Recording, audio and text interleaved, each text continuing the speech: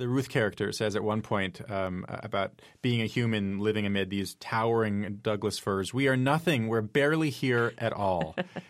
Do you share that perspective, feeling just tiny and maybe insignificant compared to these massive trees around you? Yeah, absolutely. I don't think there's any way to be in the rainforest and not feel very, very, very small. Is that terrifying, reassuring? Oh, I think it's very reassuring.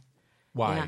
Oh, because there are these great time beings. You're surrounded by them. They're so much more. They're so much more massive and magnificent than I am.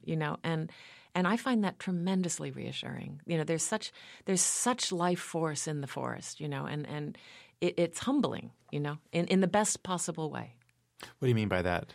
Well, it just, you're not so very special. I mean, we walk around, we think that we're the center of the universe, and everybody does. That's the nature of having a human mind, But to be in the forest where there aren't that many human minds around, suddenly there's another intelligence that's there, that's much bigger and older than we are. And I find that to be, there's a kind of a continuity there and a presence there that is very reassuring to me.